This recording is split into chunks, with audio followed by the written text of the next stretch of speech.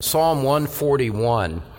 Psalm 141, I'd like to read the psalm in its entirety as we begin. Psalm 141, a psalm of David.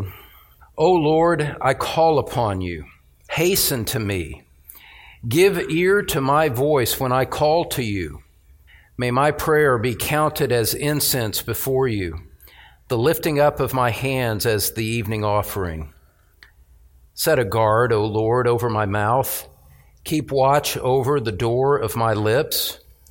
Do not incline my heart to any evil thing, to practice deeds of wickedness with men who do iniquity, and do not let me eat of their delicacies. Let the righteous smite me in kindness and reprove me. It is oil upon the head. Do not let my head refuse it, for still my prayer is against their wicked deeds. Their judges are thrown down by the sides of the rock, and they hear my words, for they are pleasant. As when one plows and breaks open the earth, our bones have been scattered at the mouth of Sheol. For my eyes are toward you, O God, the Lord. In you I take refuge. Do not leave me defenseless. Keep me from the jaws of the trap which they have set for me, and from the snares of those who do iniquity. Let the wicked fall into their own nets, while I pass by safely. This psalm is a very interesting juxtaposition of a desire for sanctification and also a prayer for help against enemies in life. And it's almost unique in that in the sharp contrast of those desires, as you see David earnestly pleading that the Lord would keep him on the path of righteousness, while at the same time recognizing his enemies and asking God to, as it were, to keep me and to judge them. And so we're in the middle of this four-psalm set, Psalms 140 through Psalm 143, where David is seeking help from his enemies. And let me just remind you of the context of the different psalms. Psalm 140, verse 1, you read him saying, "Rescue me, O Lord, from evil men. Preserve me from violent men." You see the theme right from the start there. Here in our psalm this evening, in verse 9, he says, "Keep me from the jaws of the trap which they have set for me, and from the snares of those who do iniquity. Let the wicked fall into their own nets." And then in Psalm 142, verse 6, in the middle of the verse, David says, "Deliver me from my persecutors, for they are too strong for me." And then in verse 12 of Psalm 143, "In your loving kindness, cut off my enemies and destroy all those who afflict my soul, for I am your servant." And so it's always good for us to see how the Psalms were arranged, and whoever the compiler was, it very well may have been Ezra, at the end of the Old Testament era of Revelation. But it's good to just see that there was a structure and an order and themes that were being put together as the Psalms were compiled, and we take those things into account as we read and interpret the Psalms as we go along. Here in Psalm 141, David is using the threat from his enemies as a motivation to pursue holiness. That's not often the way that we think about the opposition that comes to us. Our first thought is often to justify ourselves and how dare they and all of that. David rather sees this as an opportunity to grow in grace and to grow in the knowledge of God and grow in his personal holiness.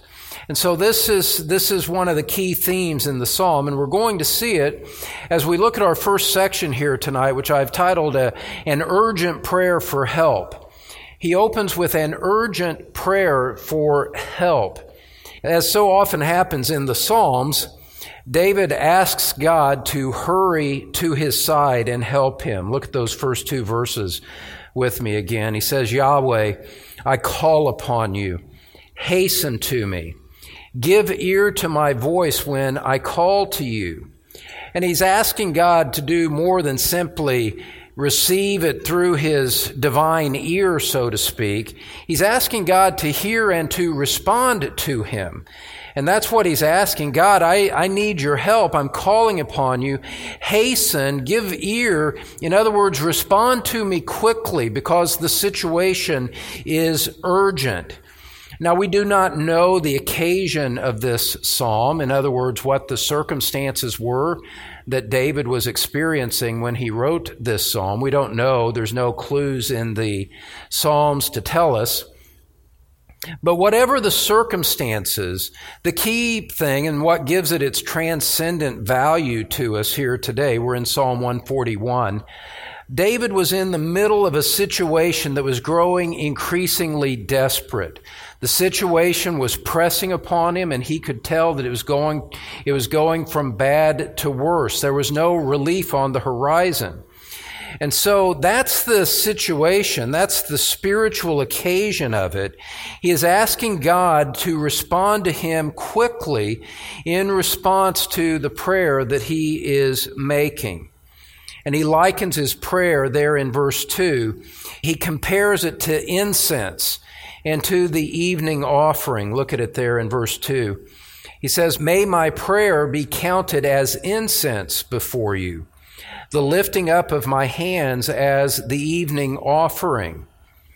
Now, for us in our day, that sounds kind of remote and seems kind of unclear what is saying. We wouldn't speak that way. We don't speak in terms, God, let my prayer be to you as incense. We don't use incense. And so it doesn't immediately strike our New Testament ears with an obvious sense of what David is saying here. It would seem, if we compare Scripture to Scripture, which is the proper way to interpret the Bible, that he is referring to the appointed offerings that Moses established back in the Pentateuch. Go back to the book of Exodus, chapter 29 with me. Exodus 29, as we just see a little bit of brief historical background here to help us interpret what David is saying in this psalm. In Exodus chapter 29, verse 38, God is instructing Moses on how the offerings are to be conducted and what Aaron is to do as the high priest. In verse 38, it says this, "Now this is what you shall offer on the altar, 2 one-year-old lambs each day continuously. The one lamb you shall offer in the morning, and the other lamb you shall offer at twilight." There was an evening offering that was made as part of the God-appointed sacrifices, which were a shadow of the future coming of Christ. Now, if you just go across the page, or maybe turn one page to chapter 30 in verse 7, you'll see this. We read, "Aaron shall burn fragrant incense on it. He shall burn it every morning when he trims the lamps. When Aaron trims the lamps at twilight, he shall burn incense. There shall be perpetual incense before the Lord throughout your generations."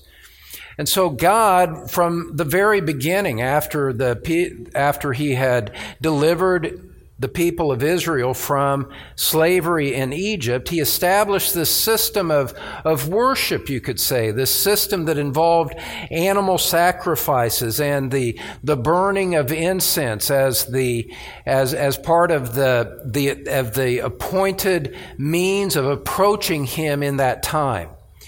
And God was pleased with these regular offerings. This is what he wanted them to do. And when they were offered in the right spirit, God accepted them and blessed the one who offered them. And so this is the background that David has in mind. And what he is saying, as we go back to Psalm 141 now, when he says, "May my prayer be counted as incense before you, the lifting up of my hands as the evening offering," he's saying this. He's saying, God, just as you accept those sacrifices from the high priest, It's what you appointed, and when it's offered according to your will, it's something that pleases you. He's saying, God, accept my prayer now in this time of crisis in the same way.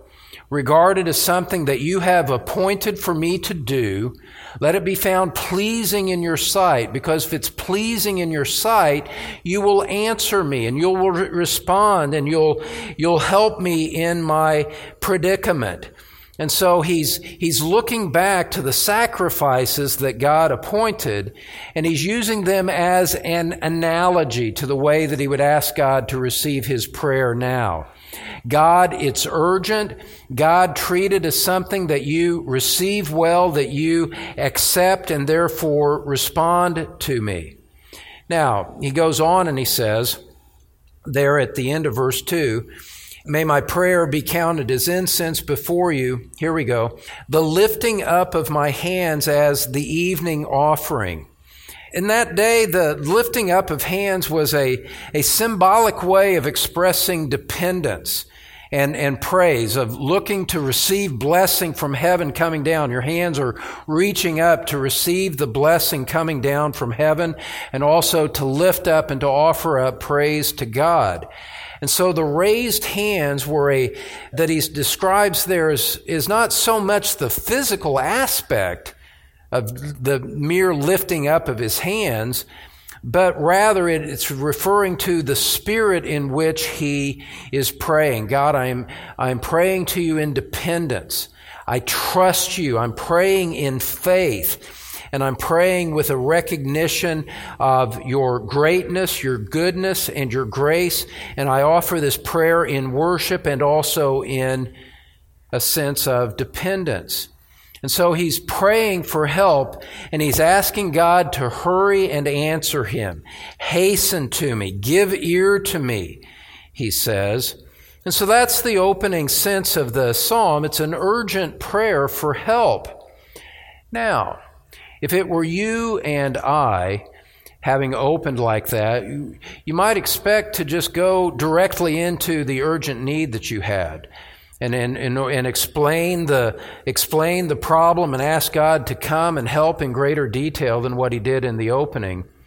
But that's not what David does. And we come to our second point here this evening, where we see a humble prayer for sanctification.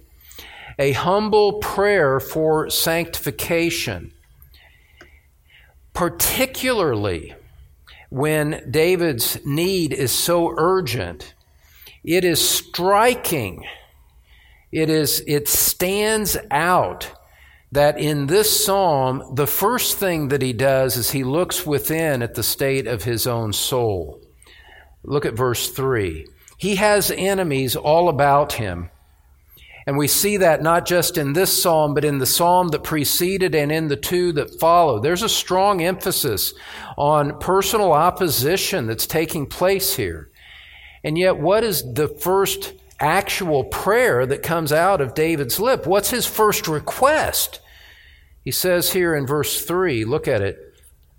He says, set a guard, O Lord, over my mouth. Keep watch over the door of my lips. And those phrases are in parallel. There's a parallelism there. He's saying the same thing with both sets of clauses there. He's just repeating them for emphasis. God, watch my mouth. Work in my heart so that I don't speak in a way that would be displeasing to you, so that I would not sin against you with my lips. Guard what I say so that I don't say anything that is displeasing to you, and don't let anything through the door of my mouth that you would not want to have come out. And so David's first actual prayer request here is he is concerned that he would glorify the Lord with his tongue, with his mouth. And as you read the Psalms of David, it's very instructive, it's very humbling to contemplate it personally for many of us. It's also very endearing to see the King of Israel praying with this kind of spiritual sensitivity. and this kind of tenderness in his heart before the Lord. And this is far from the only time where David has prayed in such a manner. In Psalm 19, we don't need to turn there, but that great psalm where he reflects on God's glory and natural revelation in the first 6 verses, and then God's glory and the specific revelation in his written word in verses 7 through 12 there in Psalm 19. He closes that psalm after meditating on the stars and meditating on the Scriptures. He's looked at the skies, he's looked at the Scripture. His closing prayer is this: "Let the words of my mouth and the meditation of my heart be acceptable in your sight, O Lord, my rock and my redeemer." It's the exact same thing that we see here in Psalm 141. He reflects on his situation, he prays to God, and his heart goes to the fact that he wants his heart to be tender, to be teachable, to be sanctified, to reflect the Spirit of God in what he says. That's his prayer. That's what he wants. He is focused on his own personal sanctification in what he is saying. He does the same thing at the end of another very well-known psalm, which we just looked at a couple of weeks ago, Psalm 139. Since you're right by that, why don't you just look over at Psalm 139 for a moment? You remember that he's reflected on the omniscience of God. God's intimately acquainted with all of his ways. He's reflected on the omnipresence of God. Where can I flee from your presence?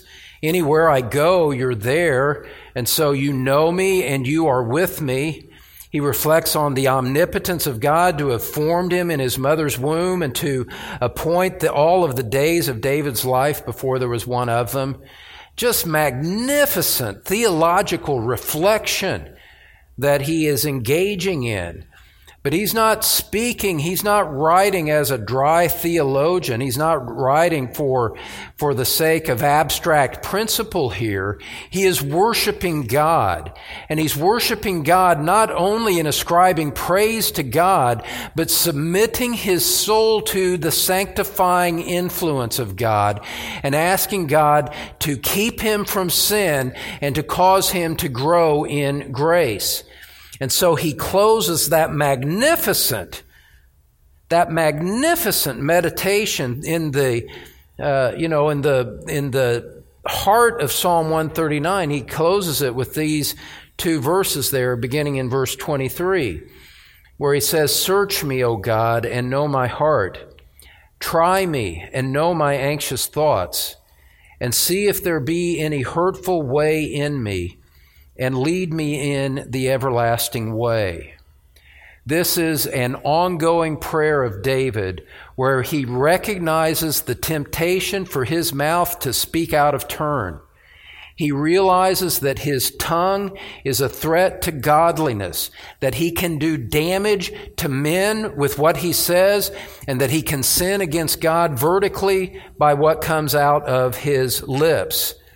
And so David, before there even was a New Testament, recognized a very important New Testament principle, that our mouths can be instruments for sin, instruments of evil, particularly when we are under provocation of adverse circumstances or the provocation of people who are opposed to us for some reason. So we read in James chapter 3, verse 6, again, you don't need to turn there, but just to remind you of the familiar verse, James said, "The tongue is a fire, the very world of iniquity. The tongue is set among our members as that which defiles the entire body and sets on fire the course of our life and is set on fire by hell." So we see this Old Testament, we see this New Testament, we realize that our tongues are a problem. What comes out of our mouth is often the source of much conflict. It inflicts much hurt on those that are near us. And so if we are aware of this, then it affects the way that we pray. And I don't think it's too much to say at all that we would ask for God's help in this matter like David did. We would ask for help more often if we were more conscious of the threat or if we took the threat more seriously. The problem is that we tend towards self-righteousness and self-justification, and therefore, I'm going to say what's on my mind. I'll speak my piece here without regard to what the effect of it is or without regard to the need to say the truth in love. And so we are, we're challenged by what we see here. David under provocation, David in the presence of his enemies, the first words that are coming out of his mouth is, God, keep me from speaking wrongly in what comes in the near future of my life. And so David here is asking for, here's a little summary of it. David is asking God for supernatural help to overcome his spiritual vulnerability to sin with his speech. He's asking God to give him supernatural help. He's praying to a supernatural God. So he's asking for supernatural help to overcome his spiritual vulnerability to sinning with his speech. Now, some of us are, we talk a lot. That's okay. It's okay to be a verbal person. But the more verbal you are, the more important it is to have a sense of dependence on God and looking to God to help you guard your lips so that you would not sin in your speech. Because the Scriptures make it clear that spiritual forest can be set aflame with a spark that comes from a careless lip. And for those of us that love Christ, that love His church, that love His people, that love our families, how important it is for us to be saying, God, give me wisdom. God, sanctify me. God, I pray that your Spirit would develop more His fruit in my life, love and joy and peace and patience, kindness, goodness, faithfulness, gentleness, and self-control. God, that's what I want. I want you to work out that in me. That's the kind of thing that David is praying about. And then he goes further as we go on into verse 4. He's asking God in verse 4 to direct his heart to godly things. And he's just going to the very core of his being, just laying his heart out before the Lord. And he says in verse 4, do not incline my heart to any evil thing, to practice deeds of wickedness with men who do iniquity, and do not let me eat of their delicacies. This verse where he's asking God to incline his heart in the direction of righteousness, it reminds me of the Lord's instruction in what's known as the Lord's Prayer, where the Lord taught us to pray, do not lead us into temptation, but deliver us from evil. And you see, beloved, and I say this to you gently. I say it to help you, to encourage you, and knowing that for the decades in which I've been a Christian, that I've failed in this more than I have succeeded. But for us to recognize that this is the way that God tells us to pray. He's instructing us to pray in a way that would increase our sanctification, and that we would be mindful of our hearts that are prone to wander, our hearts which are so easily tempted to sin, our hearts which are so easy to betray trust and to sin against others and sin against God in a multitude of ways, recognizing that we have a heart that still, even as believers, has remnants of sin like that can flare up at any time. Scripture teaches us to proactively ask for God's help in advance, saying, God, keep me away from that sin and increase righteousness in me. This is the mark of true godly praying. This is the mark of those who are walking with God, that they desire that enough to pray for it. And so you see, as I've said many times when I've taught on prayer, when it comes, a lot of times when people realize, I've fallen into a time of prayerlessness, I need to pray more. I've said for years, and I'll say it again tonight, that's not where you really want to start, to just start praying more. What you need to do is to step back and consider the entire attitude of your heart. What should be the priorities in prayer? Not simply to go in and start repeating the same rote prayers or memorized prayers or just going through the same prayer list again and again and again, as if simply punching the prayer time clock was enough to satisfy what God requires from us and wants from us and invites from us in prayer. No, we have to go and say, okay, what are the priorities of God here? And where am I, what are the vulnerabilities? What did the Lord teach us to pray? Taught us to praise God and, our Father who art in heaven, hallowed be your name. Your kingdom come, your will be done. A prayer of worship, a prayer of submission, submitting ourselves to the will of God. And then going on, Lord, provide for my needs today.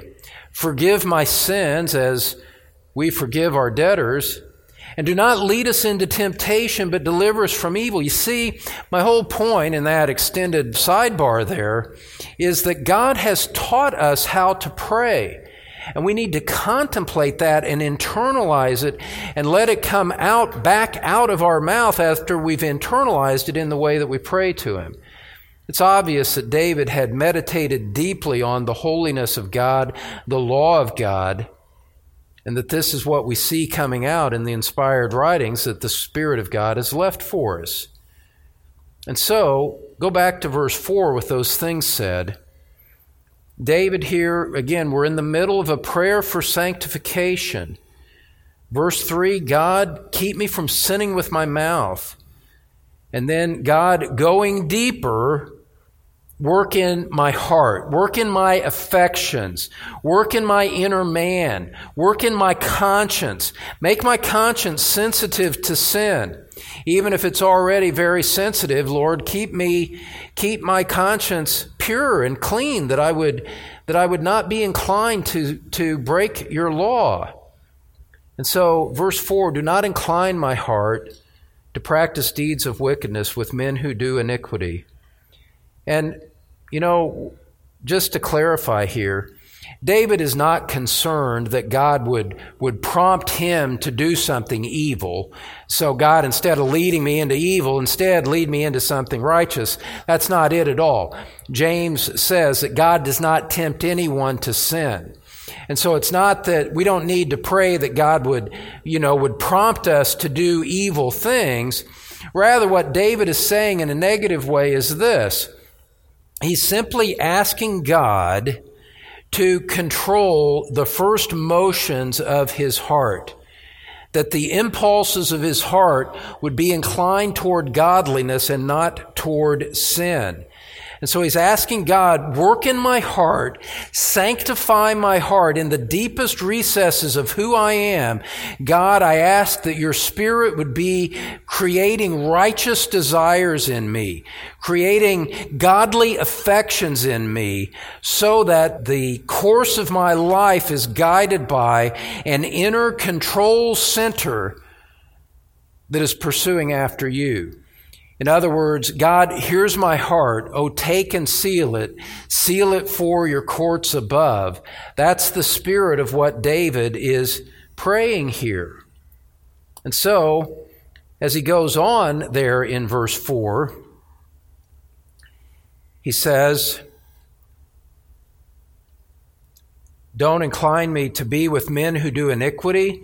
Do not let me eat of their delicacies. What's he saying there? Well, often the wicked prosper. The wicked become wealthy and enjoy some of the finer things of life. And those sensual luxuries that they sometimes enjoy can be outwardly appealing, saying, oh, if only I had that. Look how they eat, or look at what they drive, or look at where they live. Divorced from the prosperity of the wicked that we see described in Psalm 73. That's where the psalmist in Psalm 73 went astray.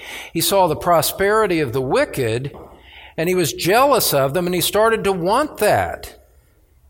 And he nearly stumbled badly. As you read in Psalm 73, David is ahead of the game here in Psalm 141. He's ahead of the curve of where Psalm 73 came in. And he says, God, I want you to incline me away from all of that. Like Daniel, when he was taken off to Babylon, he said he didn't want to eat the king's luxuries. He said, just feed me the vegetables. I'll be fine with that. And so David here in verse 4, he is renouncing, he is rejecting the carnal lifestyle that would tempt him away from obedience and sanctification. He's saying, God, my heart might be otherwise inclined to go after the things that wicked people enjoy. And there's a certain sensual appeal to it. There is a passing pleasure to sin that the book of Hebrews describes. David says, I don't want that passing pleasure. I want to live a life that is righteous and pleasing in your sight. And so you see just the deep godliness that was marking David as he's praying in this way. And he's mindful of the fact that in the language of 1 Corinthians 15, that bad company corrupts good morals. Bad company corrupts good morals. David says, keep me away from the people that would corrupt my morality. And, we hardly need any illustration of the fact that this is a very real danger for young and old alike. You need to guard who your friends are, especially you young people, as you're kind of setting the course for your future life. You need to choose your friends wisely. You need to avoid those that are obviously loving evil, that are disobedient and outwardly defiant to their parents. You need to stay away from friends like that and not drink it in. Scripture warns us not to associate those that are given to anger lest you learn their ways and become like them.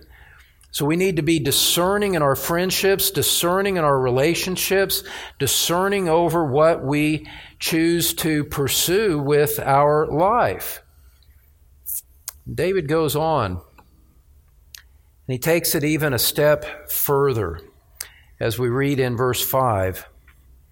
He says, let the righteous smite me in kindness and reprove me.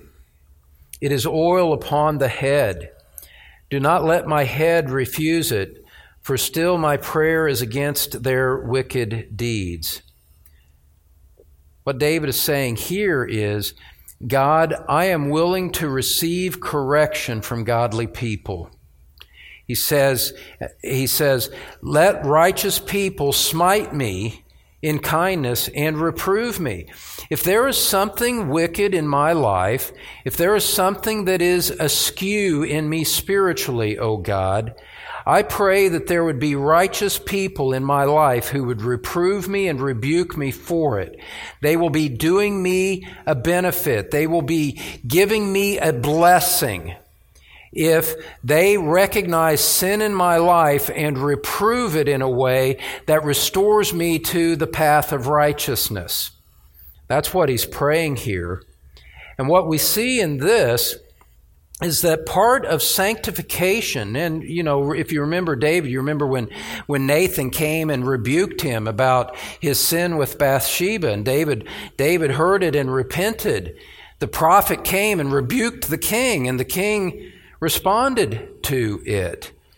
Well, part of sanctification is accountability to spiritual authority, beloved. And Scripture speaks about this often, even in the New Testament. Look over at Proverbs chapter 1. Proverbs chapter 1, verse 7.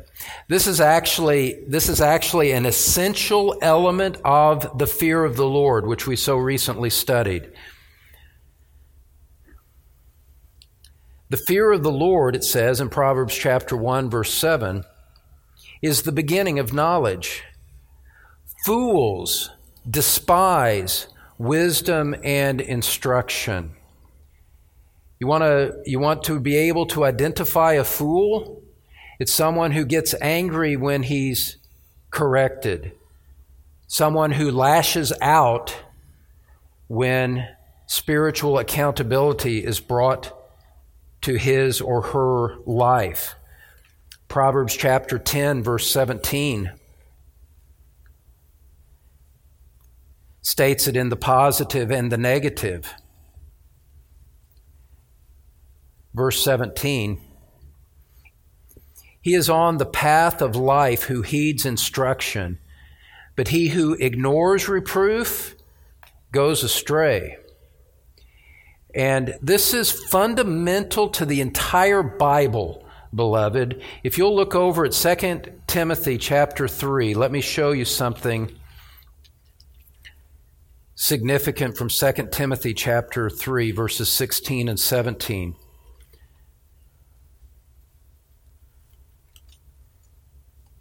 2 Timothy chapter 3, verses 16 and 17. Such a familiar text. All Scripture is inspired by God and profitable for teaching, for reproof, for correction, for training in righteousness. Beloved, part of biblical instruction and part of the purpose of God giving us the Scripture is to teach us in the right ways of doctrine and of godly living. But it's not just that. Scripture is given to reprove us when we go astray, to correct us. In other words, what you're doing is wrong. Here is the right way to live. Here is the right thing to believe, so that it trains us to walk in righteousness. Fundamental, essential to Scripture, in the way that in a signature text about the authority of the Bible, the apostle, writing under the inspiration of the Holy Spirit, tells us why God gave us the Bible. And it is not only to teach us, but to reprove us and correct us morally, so that we would grow in sanctification. And sometimes that correction comes through reading Scripture itself, but it also occurs, beloved, in the body of Christ. And it's one of the key responsibilities of elders to lead people and to exercise pastoral care and oversight in that way. It's worth expanding on this thought just a little bit. You know, look, I say this more often than I should probably. I've been in ministry for, almost 3 decades now. So there's a lot of history and a lot of places that cause me to say what I'm about to say. Outwardly, the pattern in every church that I've been in is that people come and they say that they want Bible teaching and they want fellowship. And it seems like that they are eager to embrace a biblical ministry.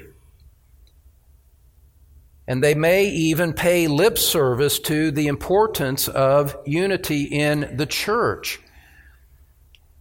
But the truth comes out when they resist accountability, when they reject reproof, when they refuse correction that comes to them through Scripture, through elders, through fellow believers in the body. This happens all the time, beloved, and it is a serious problem in the Church of Jesus Christ. We need to recognize that Scripture is given in order to reprove and correct us. And the mark of one growing in godliness is one who, like David in Psalm 141, has the humility to say, I will receive the correction from the righteous.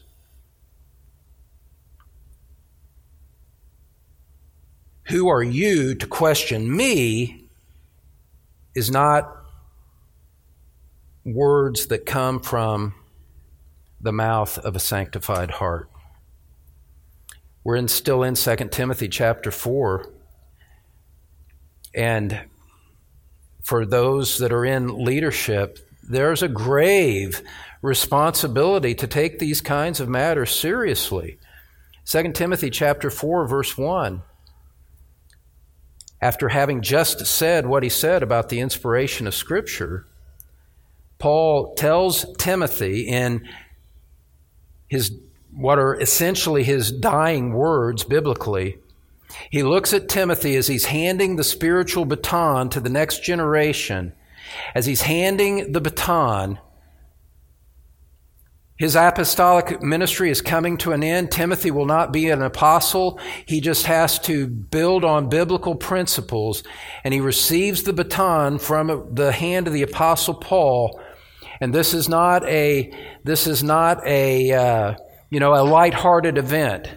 Paul says, I solemnly charge you in the presence of God and of Christ Jesus, who is to judge the living and the dead, and by his appearing in his kingdom, preach the word.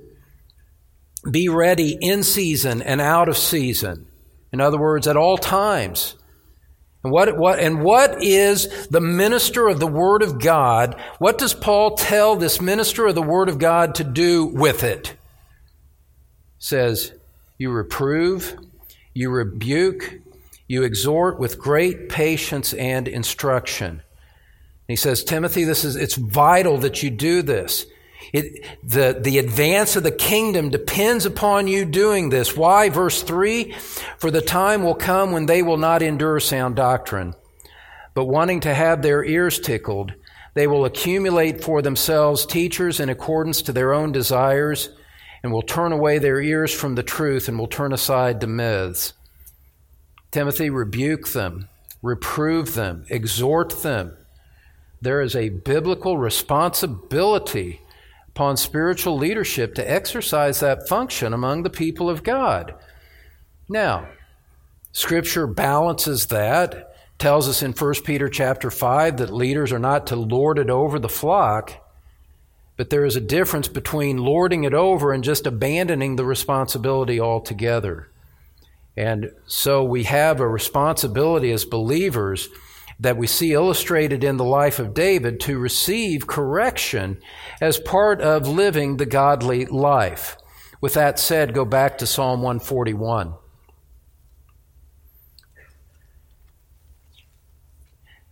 David, how does David describe that kind of rebuke coming to him? Well, remember, he wants to be sanctified. That's at the core of what he's saying here. God, I want to be a holy person. I want to be godly. And so anything that contributes to my godliness is something that I welcome, even if it's when someone is confronting me. And so he says, it's like oil upon the head. Don't let my head refuse it, for still my prayer is against their wicked deeds. It says, this rebuke is like oil upon my head. In the day, that oil would have had healing power. It would have had restorative power. It was medicinal.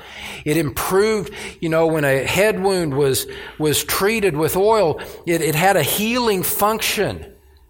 It smoothed it over. It softened the wound and aided the restoration of the flesh.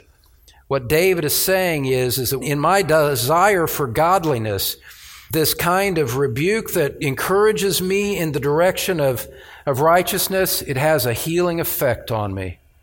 I realize that the Lord is at work sanctifying me, and He embraces it. And while the rebuke might initially sting, David says, Lord, don't let me reject it. Don't let me harden my heart. Don't let me be a fool who despises instruction. Don't let me be like that, oh God, because at the heart of it, I want to be sanctified. And so his commitment is to reject wicked deeds of any sort. You see it there at the end of verse 5. Still, my prayer is against their wicked deeds. I don't want their wicked deeds to invade my life. I don't want their ungodly attitudes to take root in my own heart. So, Lord, whatever it takes to cultivate that in me, that's what I'm asking you to do. Send it through your word, send it through a messenger to me, send it through providential circumstances.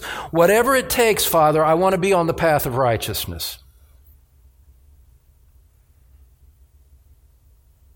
So it's kind of a close personal question to ask yourself, isn't it? Is that what I want? Is that do I somehow pray for that? Is that a trademark of the way that I submit myself to the Lord? Make me godly, not make me prosperous, not make it easy, not take away the thorn. You know, Paul prayed that way 3 times, and the Lord said, my grace is sufficient for you. Paul said, okay, then I'm well content with weaknesses and insults. As long as your grace is with me, that's what I want. And so David has explored and prayed thoroughly about his own sanctification. And that's really important to remember as we go to this third and final point for this evening. As he turns, it's actually the third point out of 4. We see in the next section a poignant prayer for justice. A poignant prayer for justice. David is about to pray in another strong fashion against his enemies. Understand that you must read these following verses in light of the humble cry for sanctification that he had just made. At the same time, as we move into verse 6, the psalm at this point becomes much more difficult to interpret. You read verse 6 and we find this. He says, their judges are thrown down by the sides of the rock, and they hear my words, for they are pleasant. As when one plows and breaks open the earth, our bones have been scattered at the mouth of Sheol. And what does it have to do with anything that was going on beforehand?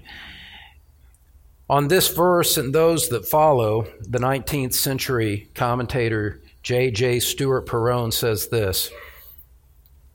He says, this verse, difficult in itself, is still more difficult because it has no very obvious connection either with what precedes or with what follows. The allusions are so obscure that it is impossible to do more than guess at the meaning. End quote. In other words, he wrote a commentary, it's like this on the Psalms. He comes to this passage, he scratches his head. I don't know what this means.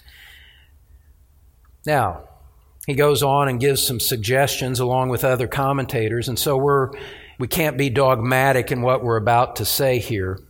But if you remember context, that in these 4 surrounding psalms, and even in this psalm itself, David is praying for help against his enemies. That guides us and shines some light on the difficulty of the passage. It seems to me that in this passage, David is asking for a dramatic punishment against his ungodly enemies. Look at it there in verse 6. It's an abrupt shift from his prayer for sanctification, admittedly. But in verse 6, remember the enemies are in the background and are prompting the urgent prayer. So that, he says there in verse 6, their judges are thrown down by the sides of the rock. It's like he says, throw them over a cliff. Throw them over a cliff. And there's biblical warrant for thinking about that kind of imagery. It's what Jesus' enemies wanted to do to him in Luke chapter 4. They wanted to throw him over a cliff. And you'll find a similar judgment taking place in 2 Chronicles chapter 25.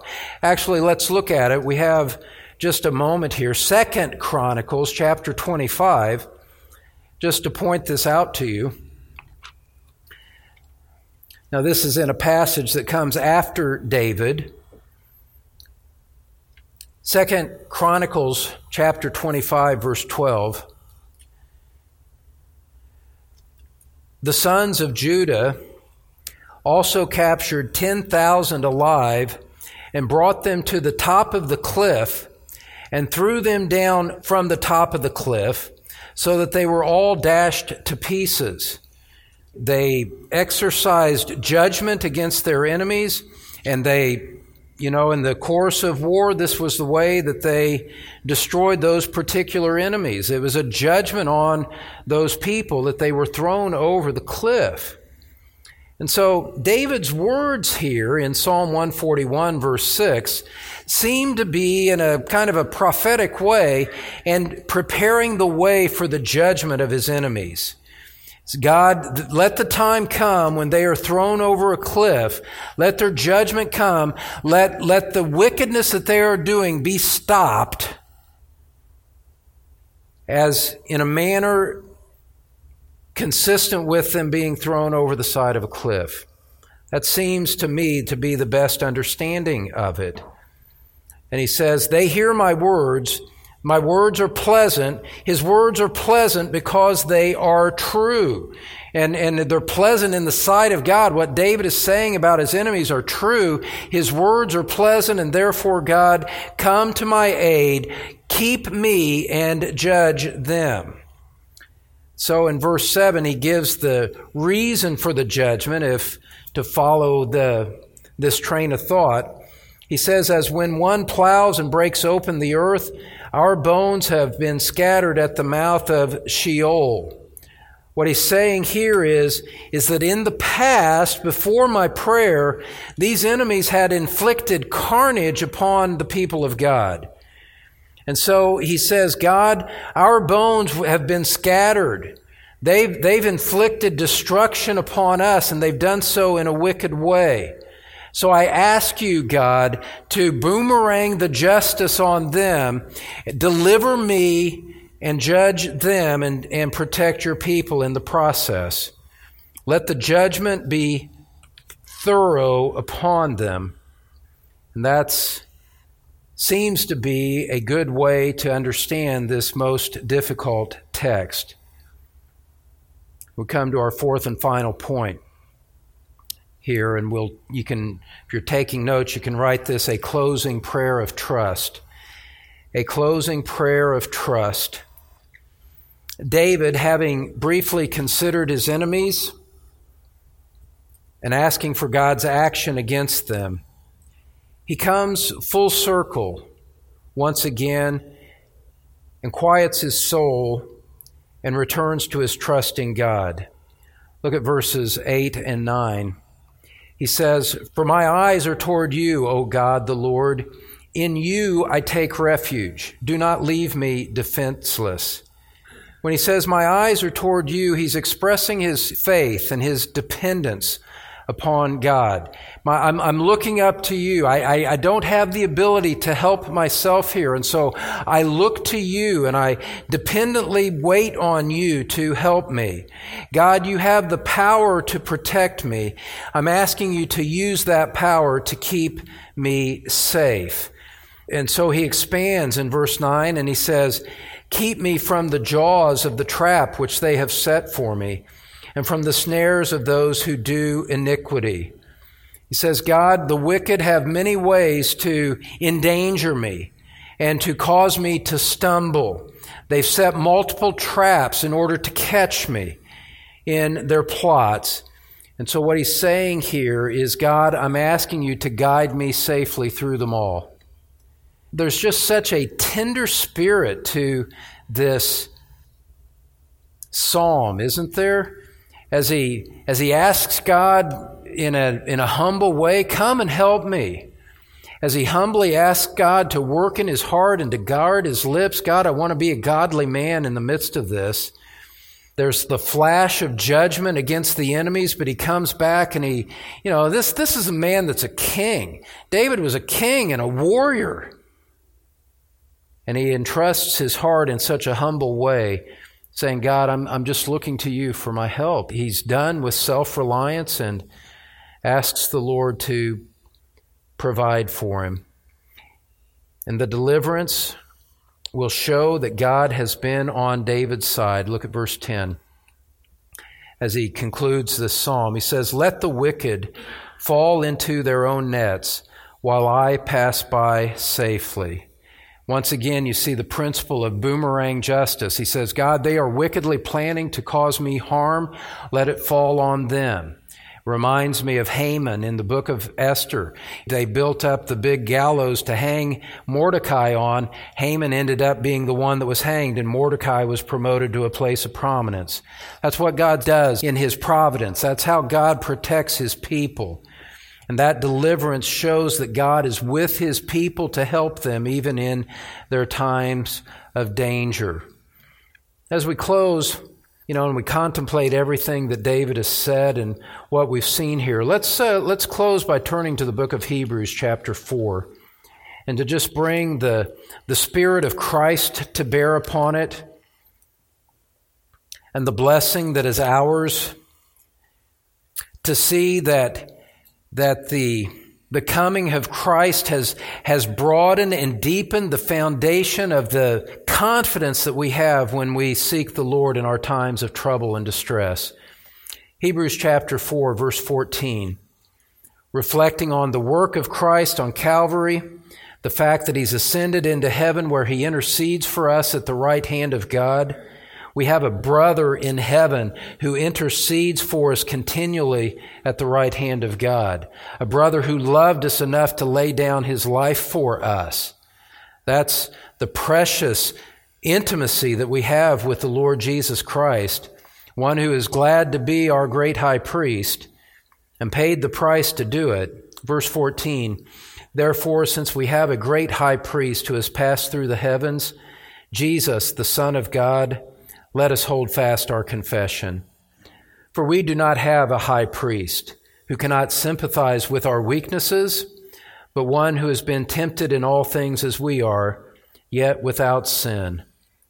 And here are the words that I would leave you with as we close tonight, brothers and sisters. Therefore, let us draw near with confidence to the throne of grace, so that we may receive mercy and find grace to help in time of need. Let's pray together. Father, surely we live in a world that assaults us, that causes us difficulty both within and from without.